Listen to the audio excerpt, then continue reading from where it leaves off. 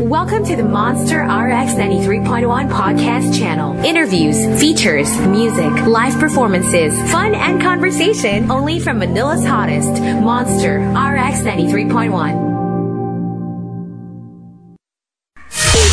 Heard on Thursdays with Nikki is about to go live online. Catch HOT, the iconic radio show that made Philippine FM radio talk, every Thursday on The Monster. Streaming video on the Monster Facebook page at RX931, the Monster YouTube channel at RX931, and twitch.tv/Monster RX931. You heard on Thursday's host, Nikki Porter. Stand by and enjoy the program.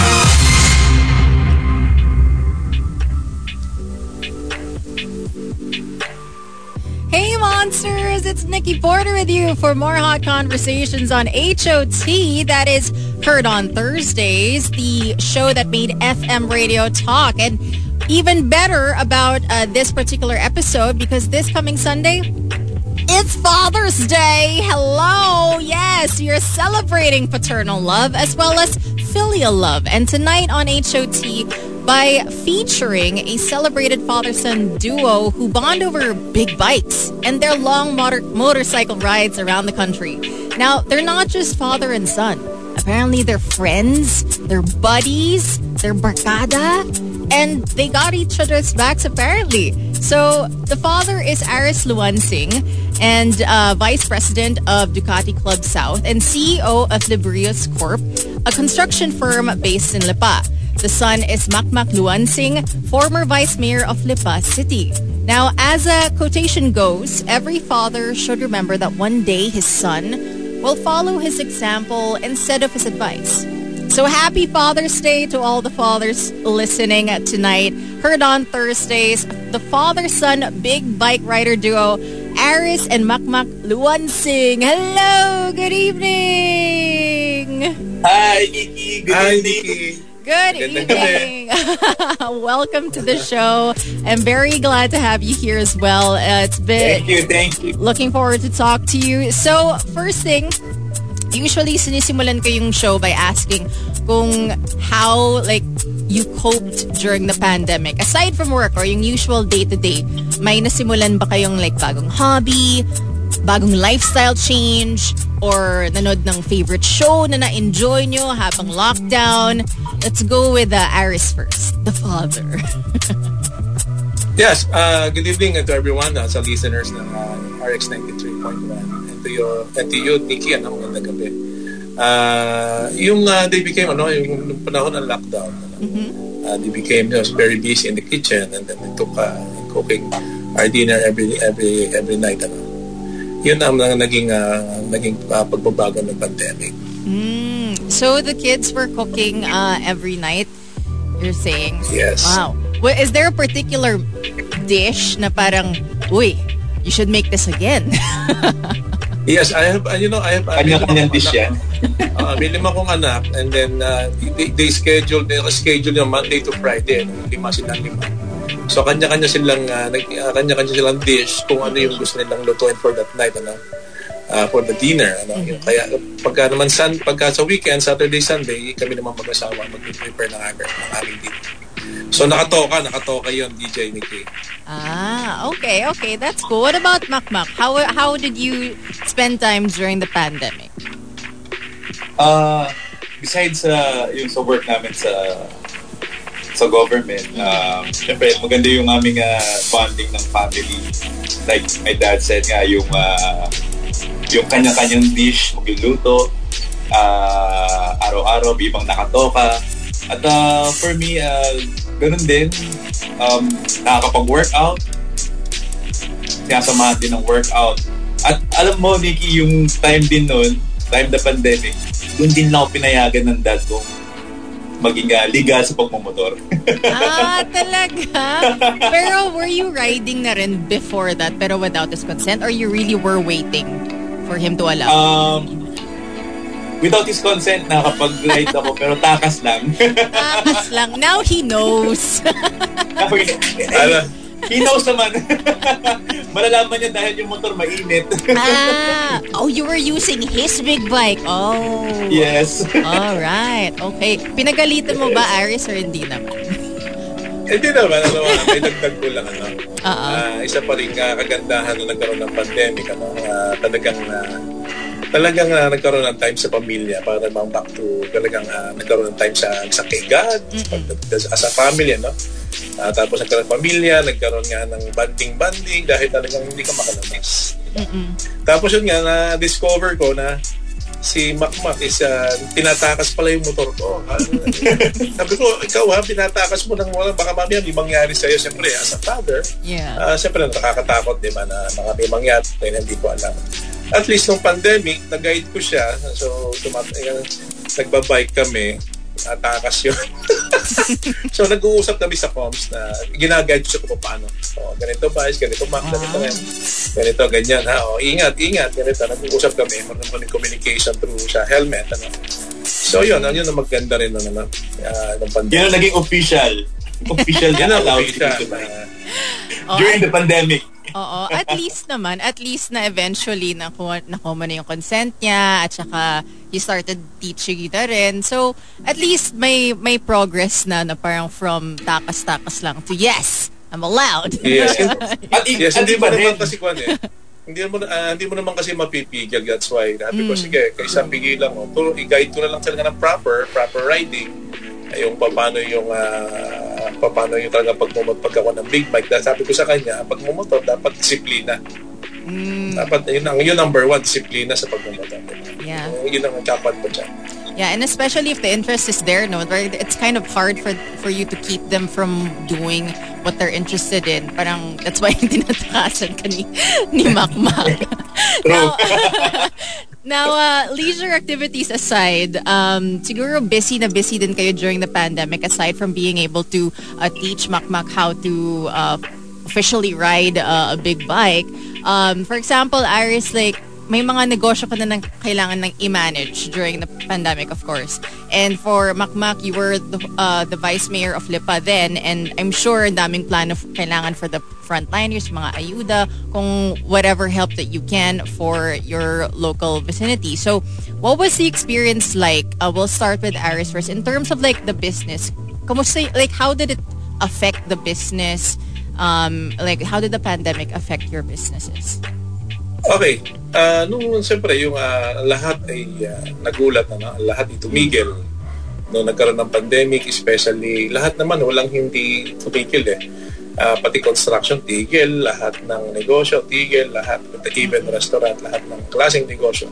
So yun ang nakakalungkot na, pero kailangan pa rin tuloy-tuloy, no? So minsan nagpatuloy-tuloy lang ang trabaho hanggang nung may mga materialis pa kami sa site, tuloy-tuloy pa din. Tinututungan, monitor, kasi nga hindi nakaka-uwi yung mga tao namin.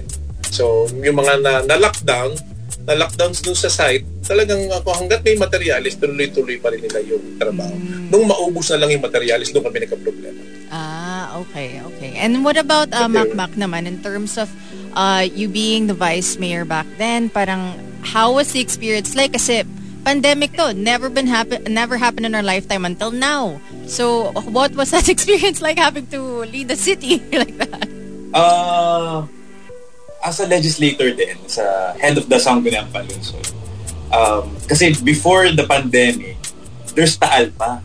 Nga, tama. January yun, nalala ko yun.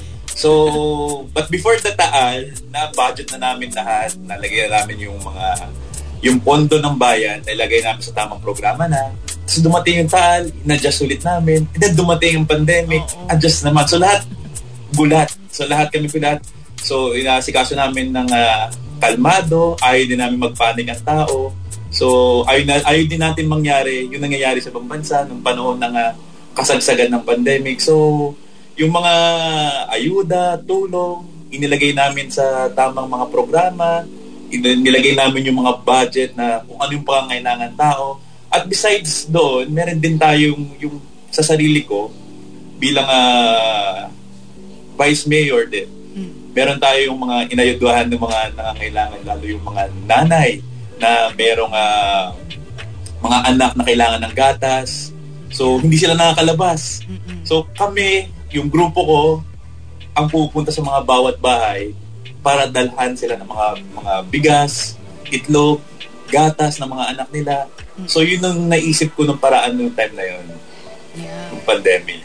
So parang it was really, well, for Aris, it was really work until you had no more supplies, and then for Makmak to provide supplies as much as possible for the people who were in need, no? So yeah, it was it was crazy times back then, but hopefully now it's like kind of picking up now, and we're doing significantly better. Small surge though in terms of like the COVID cases.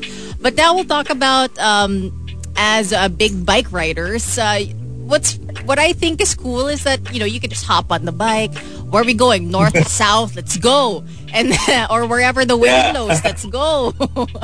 So like, was it hard during the pandemic na rin na parang, okay, you have this, especially for Aris, no? And then Makmak, kahit at itatakasan mo lang, parang, you know, you want to go farther than how far you've already gone. Ganon, diba? So, nakakainip ba during the pandemic na parang to just be at home in the lockdown, not being able to ride the bike and go like to the beach or go to, you know, Baguio or something, let's say. So, how is that like, Aris?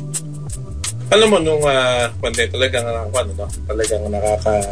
nakakabato sa bahay, nakakaboring talaga. Alam mo, naiinip, nakakainip, just like everyone else, talagang wala silang walang choice eh. But kasi nga dahil merong advice ang IATF na bawal lumabas, so ang ginagawa namin noon, doon lang sa village, doon lang minsan magpumotor kami, paikot-ikot o bisikleta, minsan nag-basketball within doon lang sa area na. Ganun yun ang ginawa namin nung pandemic, na talagang gustong-gusto namin mag-ride, kaya lang bawal. Yeah, so yun ang aming doon na lang muna sa within doon sa village lang. So for Makmak, what about you? Parang sobrang, you were already training, you were learning the skills na. Parang nakakainip ba sa'yo din? At first, it was hard to stay home. Talagang mahirap. Siguro naramdaman nyo rin yan.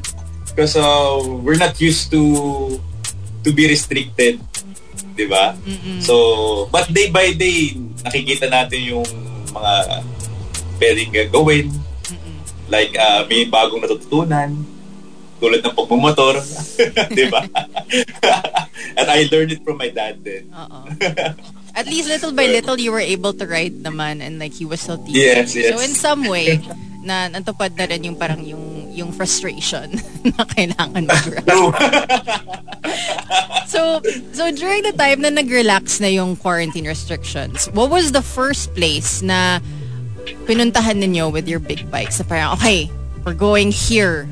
Para at least experience natin finally, like out of the house. So para we're finally riding our bikes to wherever. So what was that first place? Who wants to answer this one? I'll go first. Go ahead. Go ahead, Ma. Go pa. So dami rin napuntahan sa akin eh. Itong the first, nung unang namin, unang labas na medyo maluwag-luwag na. Doon na kami nag-ride na papuntang SLEX and going to the Caltex. And then, doon na muna kami, kasi doon lagi ang meet-up place namin sa Starbucks sa Caltex. And then, punta ng Tagaytay Highlands. Wow. Ganun yun. Ganun ang ginawa namin. The first is Tagaytay Highlands. Quick ride lang, quick breakfast ride lang. Okay. Pero like, what was the feeling though na parang finally pwede na mag-ride ulit as soon as you got on the bike and then you finally were on your way to Tagaytay Highlands? Alam mo kasi nung pandemic, marami pang ayaw lumabas. Medyo open na konti. Pero ang sarap nun magmotor dahil walang sasakyan sa kalsada. Oh, yeah.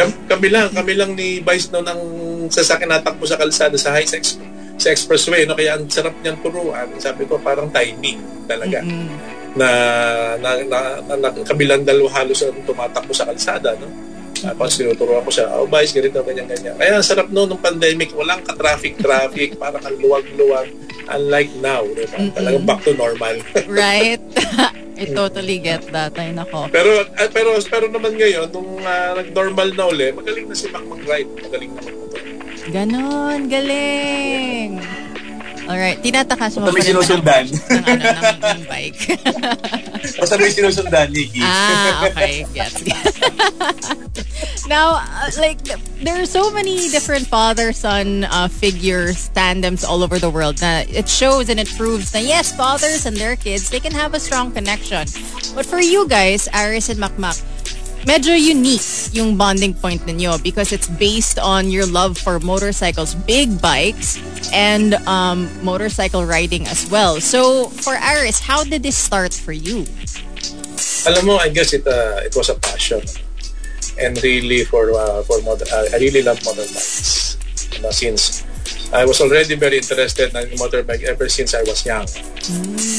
Bata pa ako, talaga mahilig na ako sa motor. I think I was in elementary.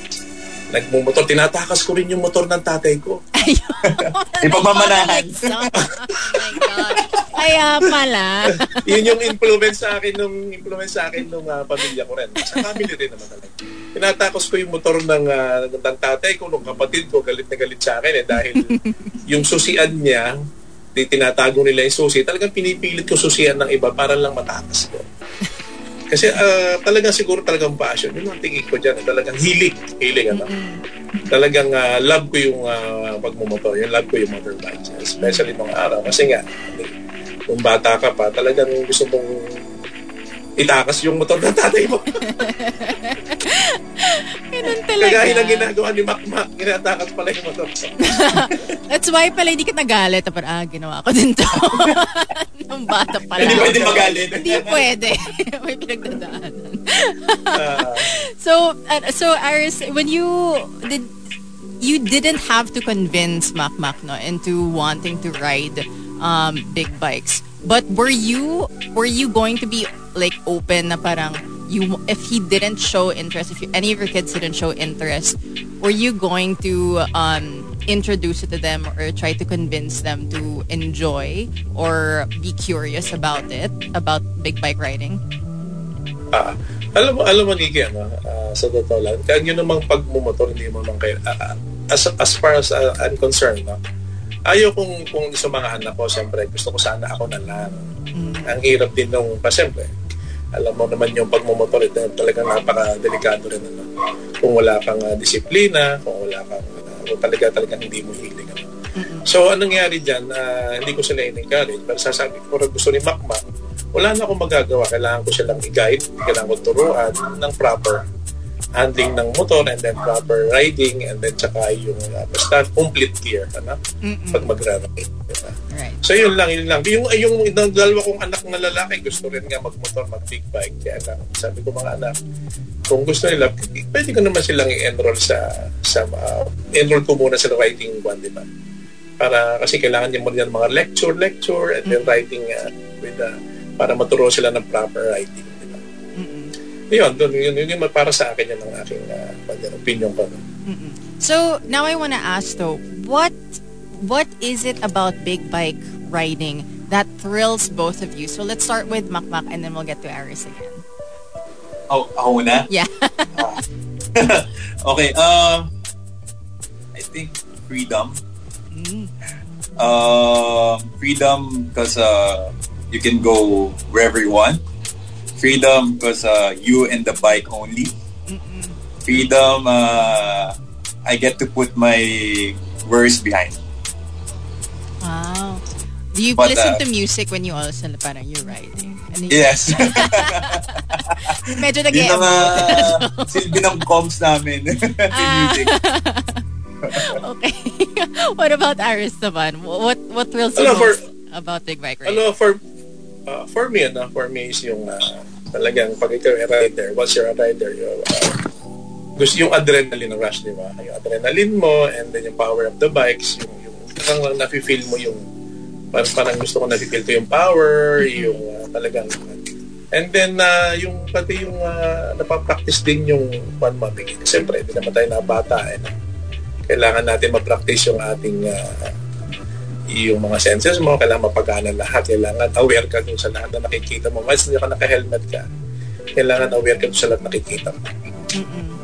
True. And and it's very, sometimes it gets a little intimidating. Like I mentioned off air na nakiride lang ako ng motorbike. But it was like actually like a custom-made one. So parang, when it went fast, I was like, medyo natakot ako. Iba ng pakiramdam. I have to hold on. But yeah, no, I totally understand it too. Kasi parang, it's just you and the motorbike. And then now you're just like, it's you and the open road. I mean, ideally, it's an open road and no traffic, no? But yeah, so I totally understand also. So, there are a lot of really beautiful places, very scenic places, even just here in Luzon. So, and you can access these with just like the motorcycle also. No need to bring a car. So much more efficient, I think, if you're going to bring a motorcycle lang. So, is it safe? Is big bike motorcycle riding safe in the Philippines, considering, some roads walang asphalt or lubak-lubak yung kalye? So, would you consider it to be safe? Let's go with Aris. Alam mo, safety talaga. Safe naman talaga. Unlike, dito sa atin, alam mo, yung safety ng priority lagi ng mga all-riders. That's why kailangan lahat ng mga riders very responsible. Kasi kailangan yan. Especially in the case, sa aking case, especially in our case, we use above 1,000cc engines, di ba? It's a big bike, and we get excited, di ba? The accident can happen if we do not practice a safe riding while riding in our bikes, di ba? So yun ang tingin ko dyan, dapat talaga yung proper yung gear, dapat talaga magra-ride ka, naka-gear ka talaga. And then, kaya dito sa atin, malaking iba sa ibang bansa. Dito sa atin, pag magra-ride ka, may tricycle, may taong natawid, may asong natawid, di ba? Tapos, hindi kagaya sa ibang bansa talagang wala namang taong sa kalsadang nakakalat. Unlike here, sa Pilipinas, talagang kailangan mo talaga maging responsible. And then aware and dapat full gear. Huwag ka magra-ride, huwag mong pangihinayangan yung gear. Kasi talaga yung safety is the number one dapat talaga. Yeah, and I understand also, especially if you're going really fast na rin, no?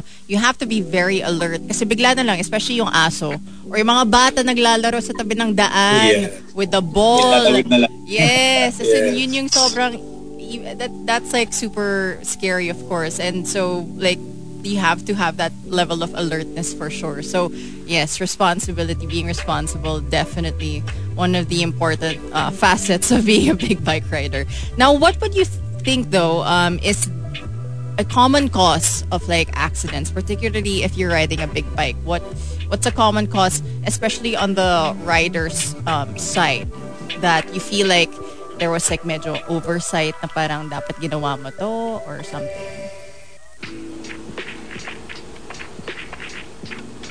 It's me? Or yes, Aris.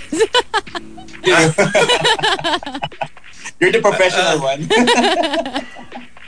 Alam mo yung dapat, siyempre dapat lahat ng pag nagra-ride ka, dapat lahat kompleto, dapat gagawin mo lahat yun para walang pagsisisi.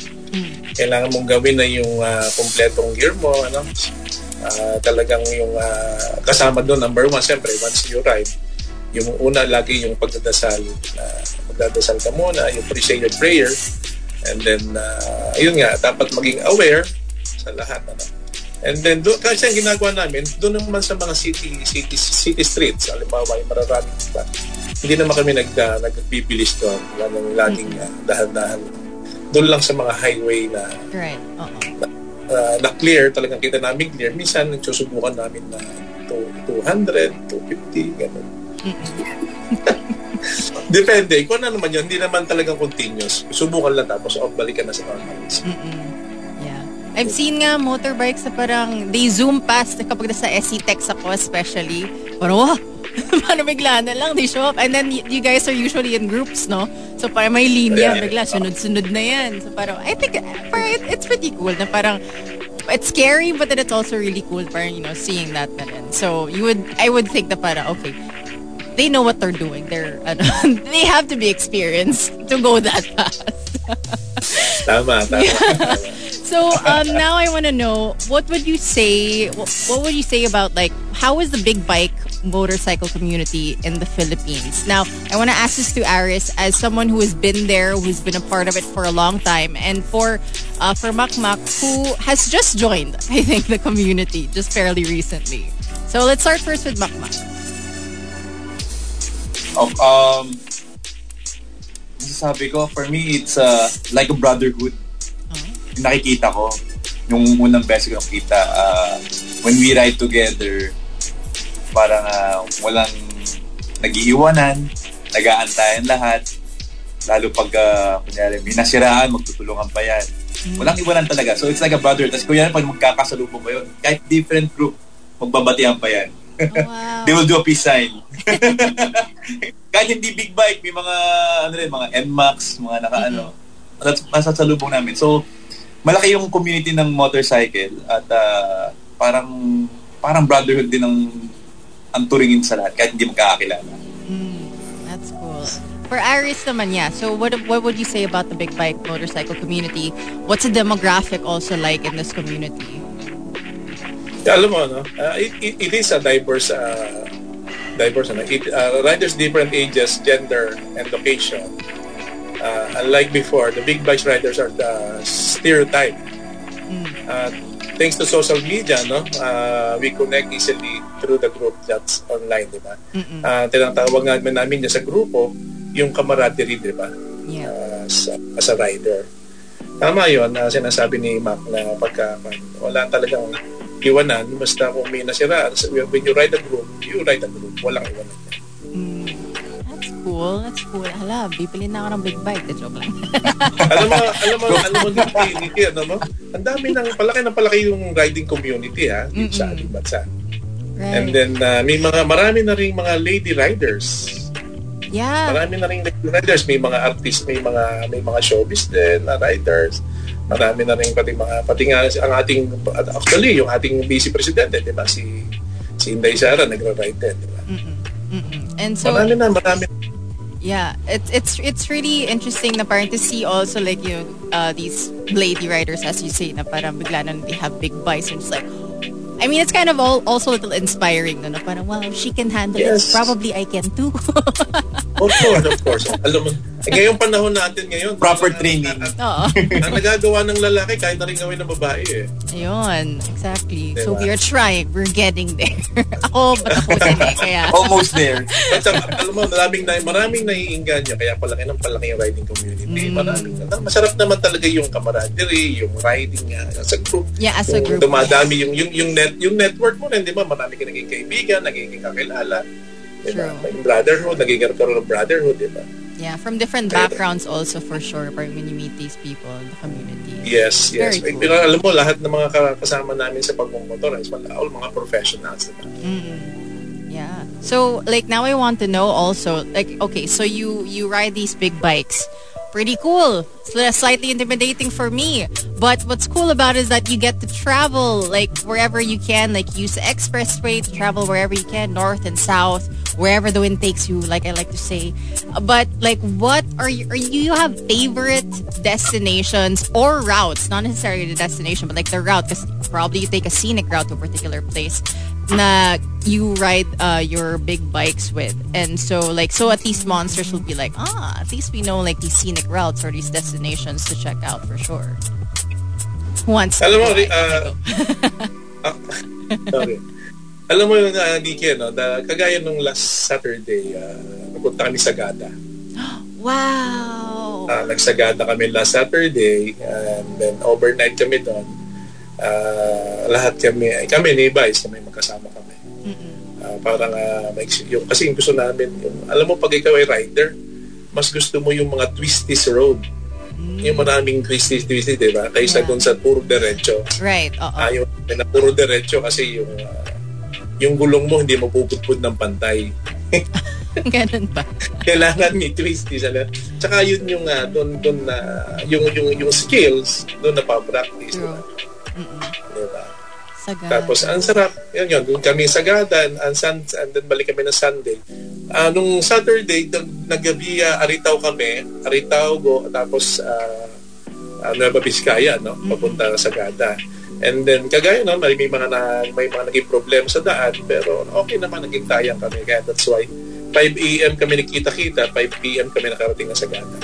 Kasi nga, mga pit stop, kumikita pa kami. And then, when we go down, doon kami nagbiyat, Baguio na kami. Cannon Road. Tapos yun, masarap yung aming bakbakan ng tawag doon. Mapress ko nga din, no? Is this weather now, is it? In Baguio? In Sagada, it's cold. Ay, sarap. Yeah, it's cold. Sarap sa Sagada. Yeah. Sa Baguio. But do you have any other destinations or like any other scenic routes na if you have one place you would like to go with your big bike, that's like top of mind na parang, let's go do that. I know I've done this like 10 times at least, but I want to go back because that's how much I love this route or this destination. The most recent one is the Sagada talaga. Pero looking forward to ride for the Philippine Loop sana. Pero sana North Loop na. Philippine pero kailangan North Loop na muna. Yeah. May mga riders na umiikot buong Pilipinas. Wow. Sinasakay nila yung motor nila sa mga Roro. So, kasama yan sa bucket list. Galing. O, papayagan mo, Ari. Sa joke lang. Hindi, Kasama siya. Kasama nga pala siya. Kasama ako. Pinapangarap ko din yung Ayun naman pala. Oh, that would be so cool. Yeah, to travel around the Philippines for sure on a big bike. Yeah. That's definitely... Yung grupo namin, may niluluto kami ngayong ride na parang going to Bicol naman, Bicol. Tabaco, Albay. Legazpi. By next month yata, yes. Next month. Wow, saya naman. Tingnan natin. Sabi ko south naman. Kasi nga galing kami ng north. Sabi ko south naman. Yeah, this is south as you can get also. And the food, so good. Yeah. So magpicture kayo sa Mayon. Ganon. yung amin namang Nikki, alam mo, yung aming weekends, kasi meron kami nga laging every Sunday nagra-ride kami talaga. So yung mga normal ko namin, mga off-week at saka yung dito lang, malapit. Minsan, lagi kami sa Pico de Loro, tapos sa Tagaytay, sometimes dito sa Candelaria, yung tawag nila crispy patahan. Yung dinadayo namin itong crispy pata, masarap din doon sa Wow, okay. Yun ang aming usually. Kaya usually ang aming meet-up place doon sa Caltex, yung Starbucks sa Caltex. Galing. So every Sunday yun. Yeah, so every Sunday, like you never miss a Sunday. I mean, especially except for like maybe like if you have a family affair or if it's like an emergency. But you never miss a Sunday talaga. Yes. Yeah. Basta kung sinong pwede, kung sinong available, basta doon lang pumunta. And then yun doon na magbubuo kung saan pupunta, kung saan magra-ride, kung saan magbe-breakfast. Quick breakfast lang. Yeah. Basta home before lunch, HBL. Talaga? Home before lunch? Ayan. Wow. Kasi magagalit na yung mga asawa namin pag lumampas pala natin. That's too much time out. Wala pang magagalit sa akin. Wala pa rin magagalit kay Vice. Kaya matuwa ka, Maka. Kaya pwede pa. Pwedeng home after lunch. Pwede pa. Now, so have you ever traveled far from like Sagada? So you've gone to Sagada, you went to Tagaytay Highlands, and you've also gone to other places. But are there provinces that you haven't checked out apart from the Philippine Loop? Like in particular, the parang I have to go and see this. I have to ride and go here with my big bike. Ganito. Actually, dapat may plano kaming gusto namin sana sa ibang bansa. Yung tinatawag nilang Motorrad Days. Or Ducati Quad. Merong mga ganun sa ibang bansa. Kaya meron din sa Bangkok. May mga ibang bansang may mga ganun gusto umikot. Galing. Kagaya ngayon by this time sa Europe naman, meron naman. May mga ikot-ikot dyan. Meron mga Ducati Days, meron Motorrad Days. Diba? Ganun yun ngayon. Yun sana, kaya lang nagka-pandemic. Nakaschedule sana, kaya nagka-pandemic. Okay lang. Ngayon may oras na tayo. Ngayon, fingers crossed may oras na tayo. Hopefully next year siguro. Para ma-experience mo naman yung umikot ng Doon, makakaikot ka na walang aso, walang magtataho, ay, nako. walang tricycle. Walang paparada bigla na jeep, gano'n. Walang bigla mag-u-turn. Ay, sus. Yeah, but I totally get that. Pero that would be a dream for sure, especially like in Europe, you say like yung Autobahn. Yung Autobahn, riding in the Autobahn, like it's just very, I feel, they keep saying that the road there is so leveled and it's like almost like perfect for whatever. So that would be really cool. Maybe, yeah, that's why you will have time. I'm calling it right now. You guys will have time and travel with your big bikes and enjoy. That would be cool. Yun isa sa pangarap namin. Yeah, for sure. Hopefully next year. Yeah. So, yeah, and so now, like as father and son, you say that you guys, like, kailangan may kasama si mama every time he rides, no? So, but when you ride, do you still treat each other as father and son, Mac? Or are you more like friends when you're on a ride? Kind of both. Besides my dad being my father, parang I see him also as my best friend. Aww. That's so cool. You don't see that. You don't hear that every day for sure. So that's really cool that you consider your father your bestest friend or one of your best friends. Yeah. Alam mo, more bikes to come, pa. More bikes to come. Kaya pala. May apple. So yeah, I'm sorry, Iris, you're gonna say something. Yeah, alam mo, Nikki, minsan nga, kasi ang hirap minsan pag nagra-ride. Alam mo, ako nagra-ride si Macmac na hindi ako kasama. Nung una, nakakakaba, di ba? For sure. Isip mo yung anak mo, ang hirap. Pero ngayon, nasanay na rin. Sana yan din pala. Kailangan masanay ka lang na nagra-ride siya with his friends. Tsaka nakita ko naman maingat. That's good. And so, but Mac, when you are on the road with your father, do you guys have like a competitive moment? You guys like try and kind of like not really race each other out, but like, kind of have that kind of challenge or competitiveness when you go on rides? Sometimes for fun, but not really. Kasi pag nagbabay kayo, parang siya lang sinusundan ko kasi I learned so much from my dad. At ganun din, I look up to him din talaga. So, yung nagagaya ko yung mga techniques, nagagaya ko yung kailangan gawin pagdating sa mga ganitong turn doon. So, minsan for fun, but hindi naman yung competitive naman. Hindi. Yeah, is it because you still feel like you're still learning or you still are more willing to learn before actually trying to challenge your father? Hindi ko masabi na hindi pa ako ganun ka-confident na sobrang galing or as a pro rider. I'm not that confident pa. Pero seeing my dad as in front ko, may sinusundan ako. Parang that builds your confidence for sure. It feels me safer din. Yeah. That's pretty cool. Good, yeah, and that's great because parang it's also humbling for you to say na parang you know that you're not confident, but knowing that your father is in front, it makes you feel a little bit safer. Oh. Yes. I love that. Mahirap din pag nasa unahan, di mo na kung bibilis o hihimabagal. Baka naiinit ang papa. Part of the challenge now. It's the training man. Minsan iniiwan ko siya, Nikki, minsan nung last ride namin sa Sagada. Kasi nga, gusto ko naman para din na. Pero alam ko naman nag-uusap na kami sa Coms. Naiiwan ko siya kasama ko. Kasi kasi 14 kami noon 14 kami nagsagada. So parang nahati sa tatlong group, 5-5-4. Yung 4, yung pass group.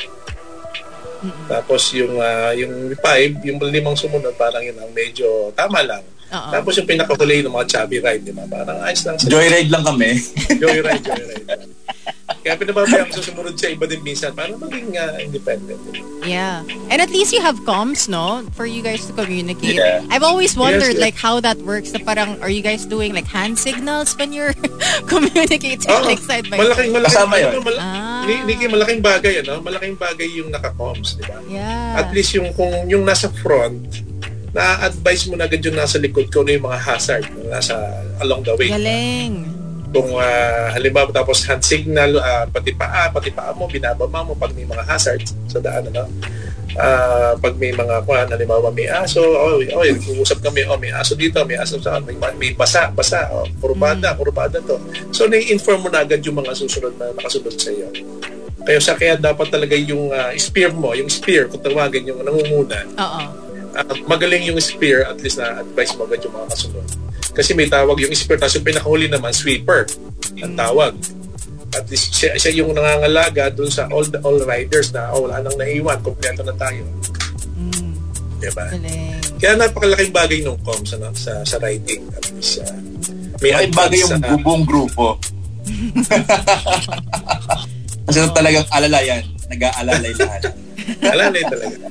Yeah, that's cool. At least, well, now I know how it works. Kasi parang, I mean, I only see like bicycle, pero wala naman silang comm. So parang, I don't know how they do their parang mga warning system nila. Pero, pero for you guys, like, you have comms and like, you know, you have like a system mismo na parang may spear, tapos may sweeper na rin para walang naiiwan din, no one's lagging behind. So, very cool. I'm learning something about how the big bike community works. It's pretty interesting. Now, Aris, as a father, I hear that, you know, you're a very loving father to your children. You love to spoil your kids also. You support all their endeavors. And so, as a father though, ano yung pinaka-fulfilling for you na makita mo sa mga anak mo? Alam mo, for me, I want to see that I raise them well. I raise them well. And then I just want to see them happy. As a father, alam mo, very supportive ako sa mga anak mo. Lahat naman sila. At saka bawal daw yung may favoritism. Kailangan pare-parehas, pantay-pantay. Pantay-pantay, wala naman. Si Makmak yata ang favorite ko, kaya siya lang nagra-ride. Joke lang. You heard it first here. Ganun yun, ano? Yung kapat wala naman dito. Ay, nako. As a father, talagang ganun lang naman talaga yun. Basta nakita mong napalaki mo ng tama, maayos sa pag-aaral mo, at magalang yung mga anak mo. Alam mo, masaya. Kasiyahan na ng magulang yun na napalaki mo sila ng maayos, di ba? For sure. And so, so as a father, let's say like when you were just about to be a father, like when your firstborn was just born, did you have an idea na parang, this is the kind of father I want to be, and parang list down these qualities? But over the years, parang nagbago ba siya yung parang mga qualities na binavalue mo as a father, especially as a father of 5 kids ba? And so it's has it changed since you started out as like, you know, father of 1 to a father of 5? Hindi naman nagbago. Basta kung ano yung talagang naging kwan mo nung siyempre once na nagkaroon ka na nag-asawa ka, nagkaroon ka na anak. Basta ganun pa rin naman yung maskin dumami yung anak mo, basta ganun lang, tuloy yung anong tawag dito, yung kwan mo sa mga anak mo, yung pagpapalaki mo, di ba? Pagpapalaki mo ng tama, pare-parehas, pantay-pantay. Yun lang naman yan, para sila, miski mga anak mo, alam nilang ganun ka as a father, ganun, ang tatay ko ganito, lahat nila. Pare-para sa kami, hindi naman nag-iiwanan. Ayaw ko na may iiwan sa mga anak mo. Gusto ko sila pare-parehas pa sa inyo. Basta yun lang, ang kuha ko lang sa kanila, ang gusto ko dapat makinig sa magulang. Yung lagi ko sinasabi sa kanila na makinig kayo sa magulang, at ang magulang walang ituturo sa inyo masama. Laging sa tama at sa maganda, di ba? Paano naman si Makmak hindi siya nakinig sa'yo kapag sinabi niya na you can't ride? Tatakas na lang ulit. Hala. Hindi, kaya wala akong choice. Kaya tinuruan ko na lang. Yeah. Now for Makmak naman, what are the qualities that you love most about your father? So, inaasahan mo din ba maging tulad ni Aris bilang ama, and or at least in the terms that in the qualities that you value with Aris? So, the qualities I love most from my dad, yung siguro dependability. Someone he's a dad, someone I can trust and rely on. He's compassionate. So yan. He's the type of person who first thinks of other people before himself, lalo-lalo sa pamilya. At especially the other thing I like my dad is empathy towards others. Yan. So the other question is like do you have to be these things too when you when I become a father? When you become a father, these are also the same qualities that you would like to have? Yes, but way better. Sorry ba? Hindi, gano'n naman talaga yung pangarap ko sa mga anak ko. Hindi kaya alam mo, sabi ko sa mga anak ko. Sabi ko, ang biling ko rin sa mga anak ko, gusto ko dapat mas magaling kayo kaysa sa akin. Yes, true. Yeah. Yun, accepted ko na. Tapos, ang gusto ko sa mga anak ko, dapat mas magaling kayo kaysa sa aming mga magulang. Siyempre, di ba? Yeah. Kami naman, itatanda, mawawala sila, napapalit. Dapat mas magaling sila. Yeah. So now I want to know I want to know the story behind this. So Aris, you teach your kids these two mottos. First one is FAIL, which stands for first attempt in learning, and END, END, which is effort never dies. So how did you come across these mottos, and then why did you decide to impart this to your kids also?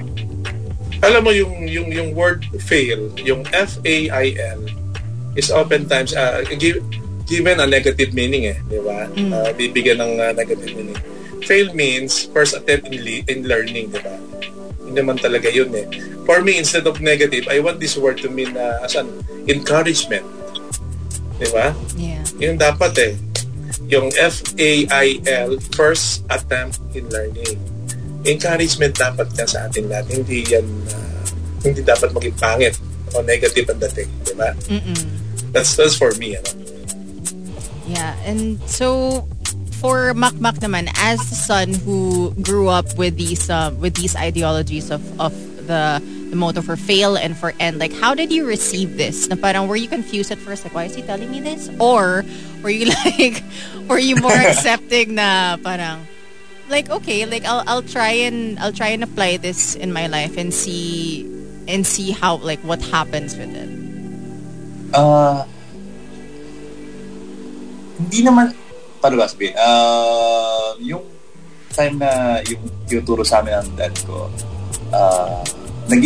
nag-i-improve yung the way he teach about us, about fail. So, now, yung tinuro sa amin yan, naiisip ko din na the only time you really, really fail is the time you surrender or you give up. Yun, doon ka lang doon nag-fail talaga lahat. Pero if you keep on trying and trying, the time you will succeed even though you're failing. Ayun. Yun ang natututunan ko sa dad ko. Wala namang sumusuko. Dapat wala susuko. Tuloy-tuloy na. I love it. You answered correctly, Dejo. I saw the fathers nod the approval. Tama.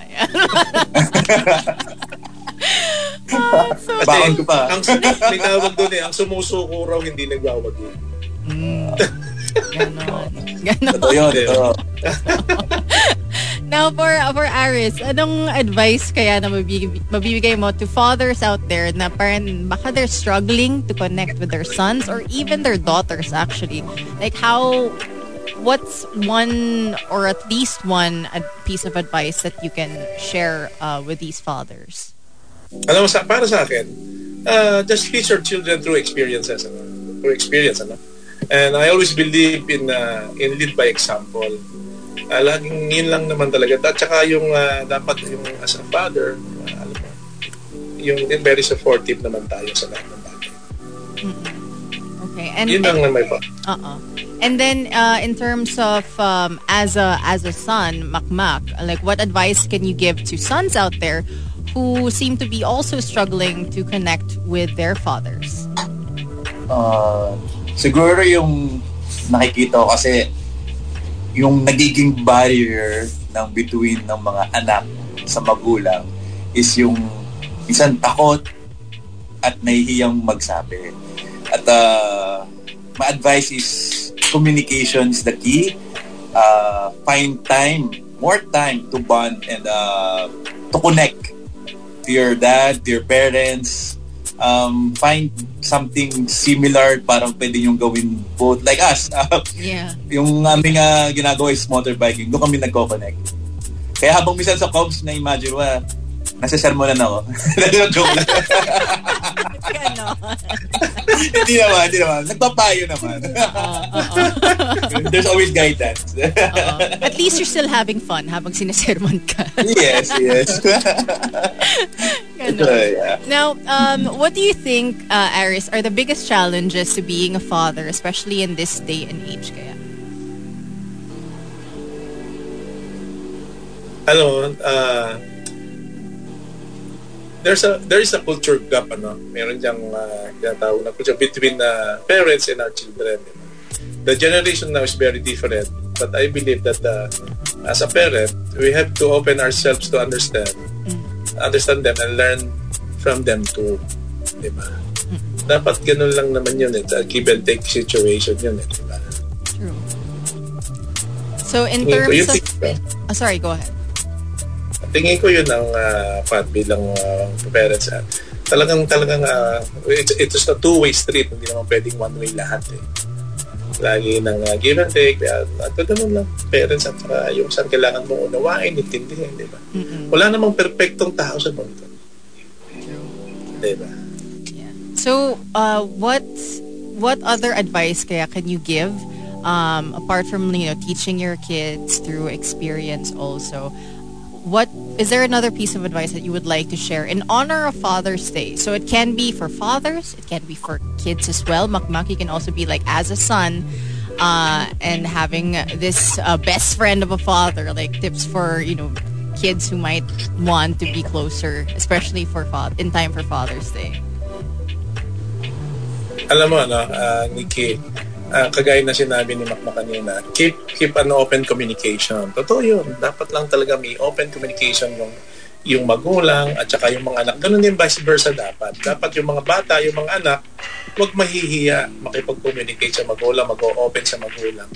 Wala namang ibang tutulong sa atin o sa kanila, kundi magulang din. At the end of the day, lagi ang takbuhan nila magulang. Pag nagkakaproblema, laging magulang nandyan Kami naman lagi nag-iintay lang, di ba? Nag-iintay kami lagi sa o anong kanilang gustong i-open. Pero gustong-gusto namin, bilang magulang, gustong-gusto namin na mga anak namin is nag-o-open sa amin, nagsasabi, nagtatanong. Kasi yun ang pinakamaganda sa tao, yung marunong magtanong, marunong makipag-open dahil alam nila kung sila nagkakamali o hindi. Para hindi ka magkamali, kailangan mag-guide ka ng tama. What about Makmak? Advice for kids on how they can connect with their fathers. To all kids out there, love your dad and your mom, of course. Spend time together. Yeah. Don't waste time. That's true. That's actually a very nice piece of advice. Don't waste time, because as the pandemic actually showed, life can be short for sure. So cherish the moments while you can with your loved ones. So yeah. Cherish it, yes. Now find something like what you mentioned, Makmak. Find something that you both love so you can spend time. Kahit sa sermonan ka ng tatay mo, okay lang.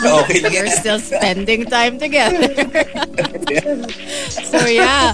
Now, before we end the show, what are some tips and advice naman that you can share with novice big bike riders? So they're interested in wanting to learn how to ride a big bike.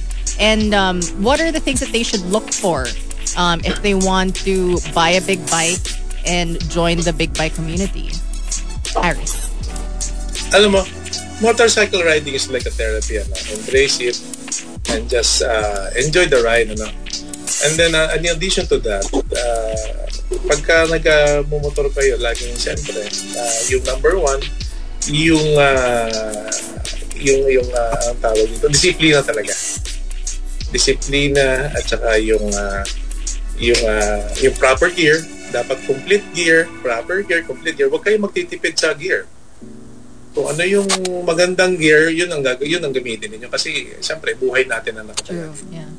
Diba? Dadalawang gulong niyan, diba? Ibig sabihin, siyempre nga, kasi mamahal din ang mga motor natin, medyo pricey din, diba? Kailangan din talaga na magaling, marunong, and then talagang napakasarap mag-ride. Alam kong maraming gustong mag-ride, gustong bumili ng motor. Pero talagang una muna ang ating iisipin yung safety ng bawat isa nila. For sure. And so, Yes. so now, like, how are you guys going to...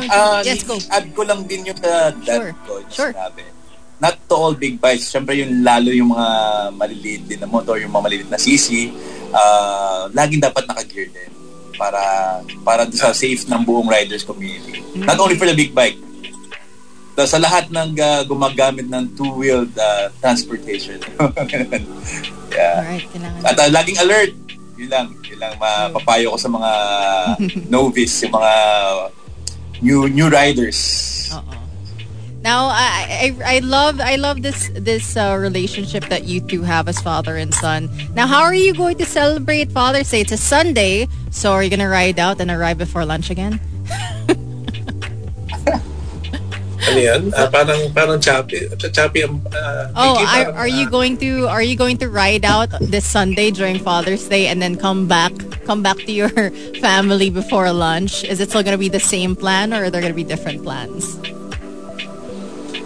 Hold on, Nikki, hindi wala kami naintindihan. Parang choppy. We're losing connection. Oh no. Baka Makmak, you have an answer to this. Are there plans already in how you'll celebrate? Hello? I can hear you. All right. Well, while we're encountering some technical difficulties, can you hear me? Yes, I can hear you, Aris. Kaya lang yung pan mo dating mo Nikki choppy. Oh, I think that she's like saying that our plans to celebrate Father's Day. How do you plan? Okay. Sa pamilya ko, simple lang naman. In our family, we do simple celebration of getting together. Laging pagka naman may mga okasyon na ganyan, hindi lang Father's Day, basta may ganung okasyon, lagi kaming nagdi-dinner, pamilya, sama-sama, and then make sure na walang absent. Yun lang yun. Ngayon, itong Father's Day, siyempre, kaming mga ama, kami ngayon ang hari muna. Kami muna masusunod. Kahit ngayon lang Sunday. Dahil araw namin na. Totoo. Oo. So don't ride the bikes. Don't ride the bike, Makmak, kahit gusto mo. Parang gano'n. Well, anyway, thank you very much to Aris and Makmak Luansing for joining me this evening. Yes, I can hear you. Oh no, we are encountering some technical difficulties. But for those who are tuned in, this has been heard on Thursdays. You were tuned in with me, Nikki, and I was joined by Aris and Makmak Luansing, father-son, big bike rider duo. Pretty awesome stuff. It's pretty cool, and I hope you guys learned a thing or two probably on how to be either a better father or to be a better child to your father, and that you have some idea on probably how to celebrate Father's Day. But thank you so much also to Cherry Hinata for making tonight's episode happen and for connecting Heard on Thursdays with Aris and Mac Luansing so that we can get to know them a little bit better and understand their relationship as well, and how we can be better as well in our relationships with our fathers. But that is it. That is the show. Thank you for everybody who has tuned in since the start of the show. But that is it. That is everything that you need to know for this episode for Heard on Thursdays. And time for me to get on out of here. But for now, we'll go back to more music. Next week, we'll have another guest for sure. So keep it locked only here on The Monster. Amp up your socials with The Monster. Like, share, and follow Monster RX 93.1 on Facebook for exclusive posts, videos, and other content to enhance your radio experience. Plus the chance to interact with the Monster Jocks and win cool prizes. At RX 931 on Facebook Meta. Facebook.com/RX931. Monster RX 93.1. Verified viral. Follow The Monster. The Monster RX 93.1 podcast channel. The best podcast content online. Only from Manila's hottest. Monster RX 93.1.